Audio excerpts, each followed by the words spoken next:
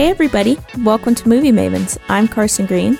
And I'm Annie Janes. You're listening to our Movie Mavens Diary. Annie, what have you been watching? Well, I have been watching things. And folks, if you're new to this diary episode, this is like our what we've been watching. I just want to recap this for any new listeners out there. We will not spoil these films. We spoil our double feature films. This is where you go when you want to know what to watch or you want to know what we're thinking about what you have been watching. So I'll dive right in with finishing Mr. and Mrs. Smith. Oh, yeah. Have you even started this? I have not, no. But it's on the watch list because you highly recommended it to me. Highly recommend with some critiques, but I will say that I liked how it ended. Oh, that's good. I don't know. I think it got interesting with every episode, increasingly more interesting. And the way that it ends is fun. I stand by my recommendation. All that to say. Okay. Shout out Childish Gambino. Shout out. Hopefully we can talk about it when you get a chance to watch it, because I really want to know what you think. Okay. I've never seen the movie, the Mr. and Mrs. Smith movie. You know how I was like, I didn't know the connection other than that it's a spy couple in love. There is, in Mr. and Mrs. Smith, the movie, I think they eventually turn on each other. And so yeah, I thought that was not going to happen in this, but it kind of does happen. I think it does happen in like an interesting way, like more of a twisty way and or subverted maybe. I think it was a really fun ride. I like that description. Anyways, what's something you've been watching? Okay, the complete opposite vibe. Not fun. Don't recommend. Stay away. Yeah, seriously. Okay, I watched a documentary called The Art of Killing, or The Act of Killing. Yeah, The Act of Killing. This documentarian and his crew go to Indonesia. Okay, well, let me take a step back. In the 1960s, in the late 1960s, there was a genocide in Indonesia of anyone who was perceived to be communist or anyone who had ties to a communist party. And then that grew to be anyone with Chinese affiliation at all whatsoever. So it was a huge, massive massacre, massive genocide that lasted for like 8 months. And a lot of these guys who were carrying out the act of killing are still alive. A lot of the people responsible for the genocide? Yes. Okay. Yeah. The murderers. Yes. Literally the people who were enacting the genocide. Yes. And so fast forward to 2012. This documentarian and a camera crew go to Indonesia and they want to talk to the guys who were committing these murders. Well, not only that, they want to have them recreate what it was like. And so they have these guys create a film within the documentary. Whoa. Wait, so they had the genocide people. Yeah. Create a film? Yeah. Whoa. Reenacting specific things that took place. Were they trying to see if they could trigger empathy or something from them? Or guilt or shame? I mean, you might think, yeah. Or was it some weird fucked up art project? No, I think that's what it was ultimately. I think they were trying to add some humanity to what it was, like just what took place. Unfortunately, though, these men were just heinously evil people.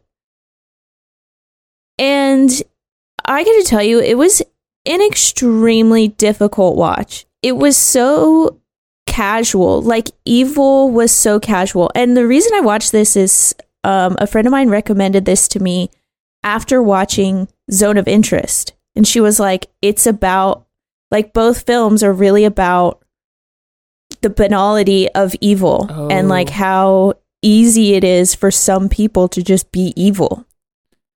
But in this, it's a documentary, so you are watching the real people, whereas like it would be like watching Zone of Interest, but it's an actual Nazi alive right now. Nazi soldier from World War II. Yeah. Wow. Yeah. So that, which makes it difficult to watch. Is this what makes it so difficult? Just watching them be evil? Yeah. I mean, you know, they, like, not to be gruesome, but, you know, they do literally reenact how they murdered so many different people. I mean, it was thousands of people. Like, thousands of people died at each of their hands. And it's just like, yeah, it was really painful. And I think just like how casually and cavalier they were, like, about, oh yeah, you know, we had a whole office here and this is how we killed all these people here. And then too, it was really interesting. There were like different, like, okay, there was the guy who runs the printing press in that particular town, he like hosted a lot of the guys so that they could go and kill people in the printing press. Like, he had no problem doing that. And then, you know, all these years later in the documentary, he's like, oh, I had no idea what they were doing. But, you know. Yeah. But so it was just genuinely very upsetting witnessing like complicity and just literally like, like these men were proud of what they had done. Not a recommend, but like, is there any part of this that's worth watching just because of that experience? Okay, well, it did win. It did win Best Documentary that year, I'm pretty sure.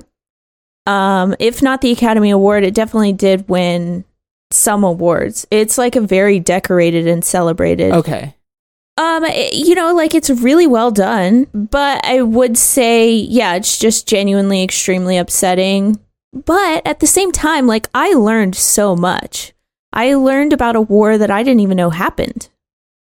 Yeah. World affairs that go down and then we don't even know about them. Uh-huh. Yeah, for sure. Yeah. Yeah. Anyway, do you have something lighter for me? I do. I have one of the greatest comedies of all time. Oh? Hot Fuzz. Oh, okay. Have we hot fuzzed on this show? No, but we did watch one of his movies. We watched At World's End. Yeah, that's right. We watched Scott Pilgrim. That's right. Okay, too. But we haven't hot fuzzed. No. Well, anyways, I was having a little movie night with some friends, and we were trying to figure out what to watch. We wanted to watch This Is Spinal Tap because they'd never seen it. Have you seen that movie? No. I think you'd like it. It's also like a very good comedy, but it's weird. It's like a mockumentary. And it's like about an 80s hair band. It's been recommended to me. Here's the thing. It was nowhere to be found. The only way you could watch it was to have an AMC subscription. And that includes you could not rent or purchase this digitally. Dude, what the fuck is that? I'm so glad that you brought this up because literally last night I was watching our double feature, Nightcrawler, and I had to rent it. And I was like, wait a second. I need physical media. I need to invest my money in physical media. I need this DVD. Like, I have to have it. I'm going to start investing in physical media. I have to. Whoa. I mean, it's like we're just like hoping that it's out there somewhere. Like, right. And like, take it a step further. You couldn't even rent this. That's so we just straight up had to not watch it. That's fucked up, dude. I'm going to get you a DVD. I'll send it to you. Okay, I'll get you Nightcrawler.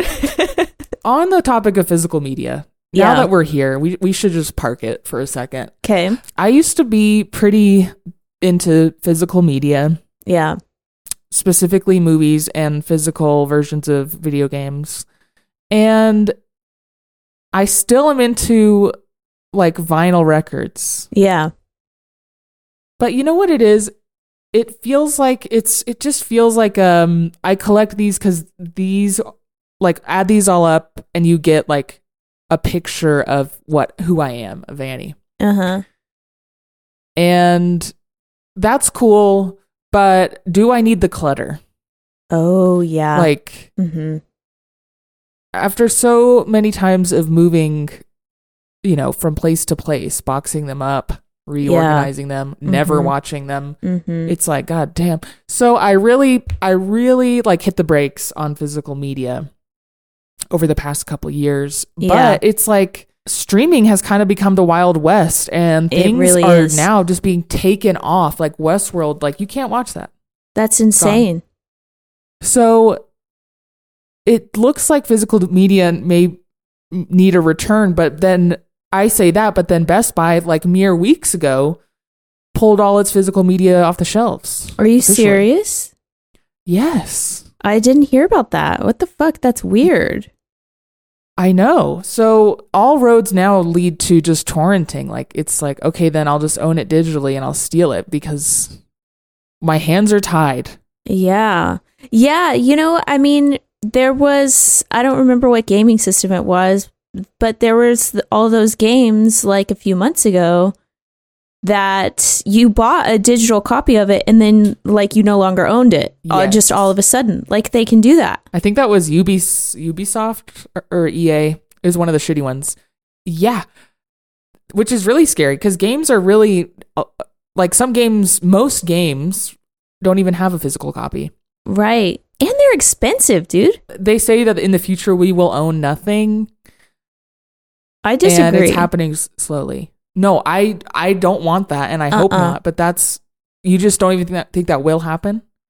I don't know. It's like it sucks. I just like it's very accurate the way that you described it. Streaming is the wild wild west. I literally I cannot name one streaming platform that I go to just literally scroll on. Like right. I have to know what I'm going to watch before I even turn the TV on. Like, it's just so, it's just like, there's so much like, I don't know, they're just cluttered. And it's not always necessarily good. Like, why is Nightcrawler not on Netflix? It was on Netflix for so long. Why'd they take it off? Okay, so anyways, Hot Fuzz. Yeah. Watched Hot Fuzz, and that movie is so funny. That is a movie that I think it's funnier with a rewatch. And you know me, I don't love a rewatch. But this one, it's like you catch new jokes every time. Which is why I love rewatching comedies. Like, I don't like to rewatch movies. Like Arrested Development or The Office. Really, Arrested Development is so quick that I notice new things every time I rewatch it. And that's how Hot Fuzz is. So it's a delight to watch every time. Really funny. There's some goofs in there that give me like Airplane vibes, like the humor in that movie. Yeah. Not all the jokes are like that, but some of them are. Like slapstick. Yeah, or just like one scene, the main character, Simon Pegg, is trying to go talk to his girlfriend, but his girlfriend works at, she's like a I don't know, a CSI person that is collecting evidence and marking things, cleaning a crime scene. And her and a dozen other people are wearing like head to toe coveralls with like a hood and goggles and a mask on, so everyone looks identical. But Simon Pegg like runs into the house and he says this whole long spiel and ends it by saying her name, Julia. And then the guy replies, I'm not Julia. And then he just turns around, literally just like 180s. And then he just says it all because he's facing her now. Like she was just like 1 foot away. Oh my God. Very funny. That's silly.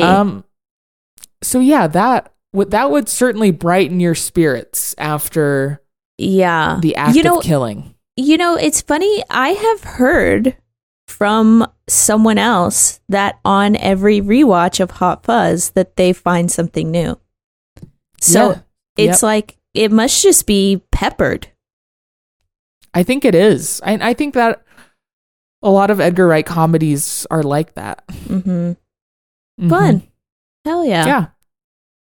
All right, hit me with something else. Okay, it's another downer. I am so sorry, dude. Are you okay?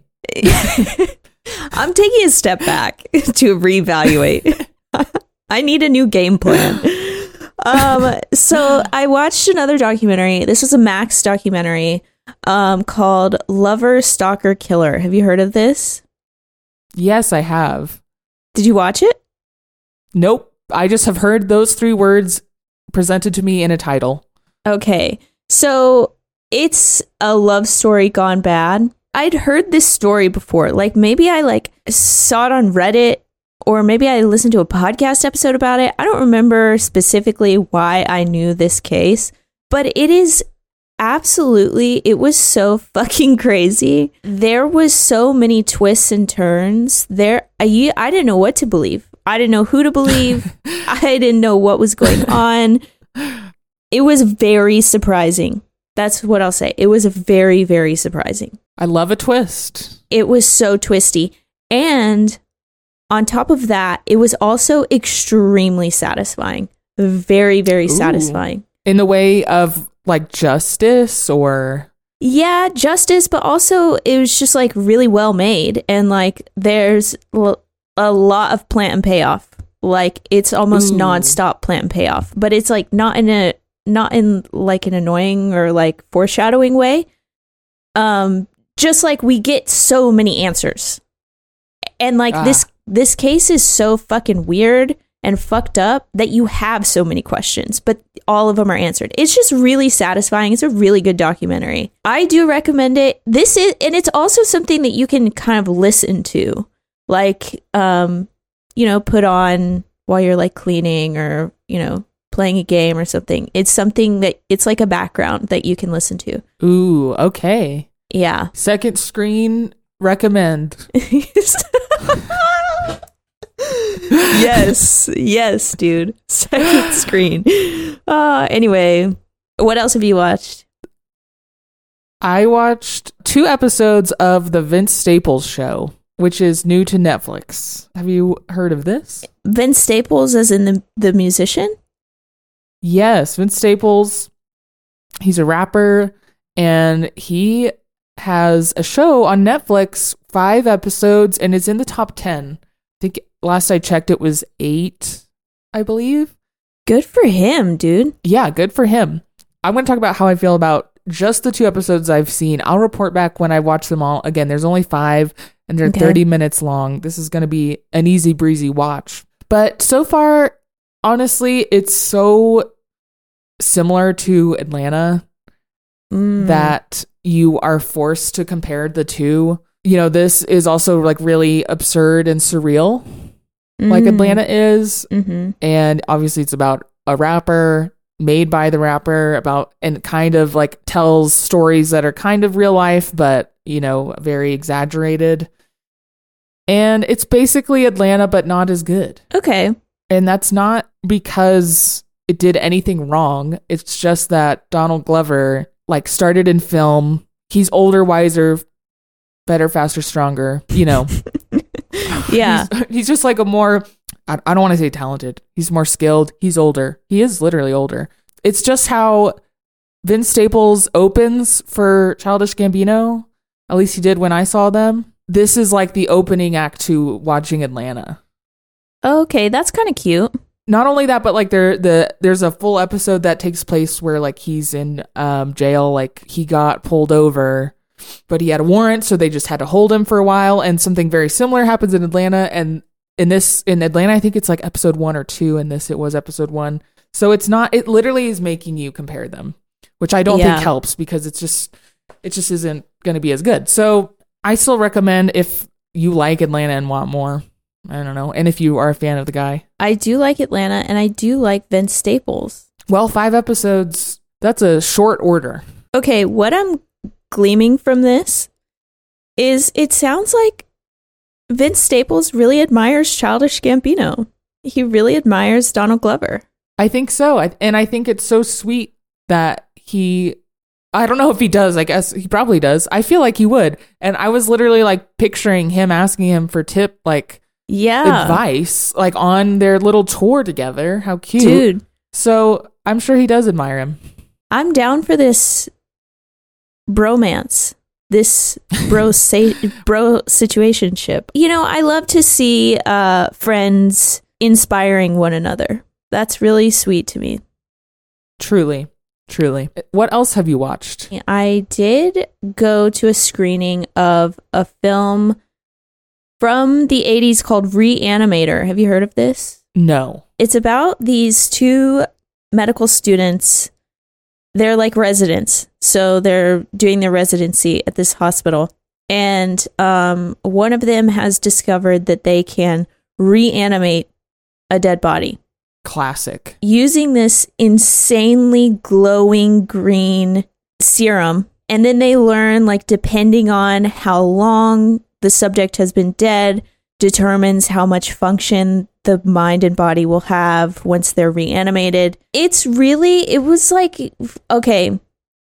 Is it like campy or is it serious? It's extremely campy. Yes, I would say it's in the horror vein. But the screening I was at, they had a panel with, like, I want to say the writer, one of the producers, and then 2 of the stars. One is a woman and one is one of the doctors. And like, you could just tell that all 4 of these people love this movie. And like, the movie has followed their entire career, and like, they're so happy to talk about it. They were so happy to be at this panel. They were so happy that like we all saw this movie together. Like, it was a huge screening. I mean, there was like 600 people there. And wow. It was just like, it was like really heartwarming and just kind of like, okay, like, this is what, like, you do create kind of like this quasi family when you're making a movie. And then, you know, like, you birth the movie together and then you just have this baby that you follow along for the whole rest of your life. And something else I learned at this screening. Okay, I go to a lot of, like, I see a lot of movies. I go to a lot of different screenings, whether it's AMC or like a local, what do you call it? Like an art house theater? Yes. Thank you. Yeah. And one thing I did notice about this screening, I really liked the audience at this one. Like, this movie is very weird. It has a cult following. It's extremely cult. And so a friend of mine invited me to this screening, and she was like, you know, I've never seen it. I had never seen it. We went just like 0 expectations. It was just like a movie that we wanted to see and have this experience. But like, the audience loves this movie, and they have seen screenings of it, and they have gone and they have showed their friends, and they have talked about it, and they have read books, and they have watched interviews, and, you know, and you could just feel like the fandom in the audience. And I don't know, that just like really warmed my heart. It was so like, it was a good screening. It is touching to see a large group of people get behind a single anything. Yes. Yeah. And like collectively love something. Yes. Okay. The last thing I'll say about this is it's really interesting. This was probably the worst looking film I had ever seen. Like, I have never seen a film so beat up.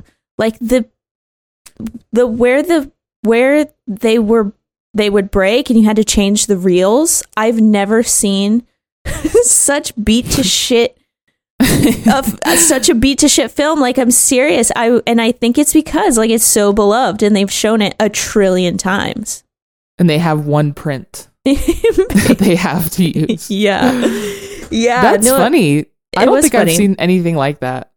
It was really interesting. It was a great experience. Would you recommend the movie like just to watch at home, or will it not translate as well? I think I would recommend it for your movie night. The next time you guys are like, let's watch This Is Spinal Tap, you know what? Let's watch Reanimator. Put Spinal Tap back on the shelf because you've sent me the DVD. Yes, exactly. Okay, well, that has been our Movie Maven's Diary, I believe. Yeah, I think so. If you would like to recommend us something to watch next week, hit us up on Instagram at Movie Mavens or send us an email at moviemavenspodcast@gmail.com. And that's it. Movie Mavens all the way out.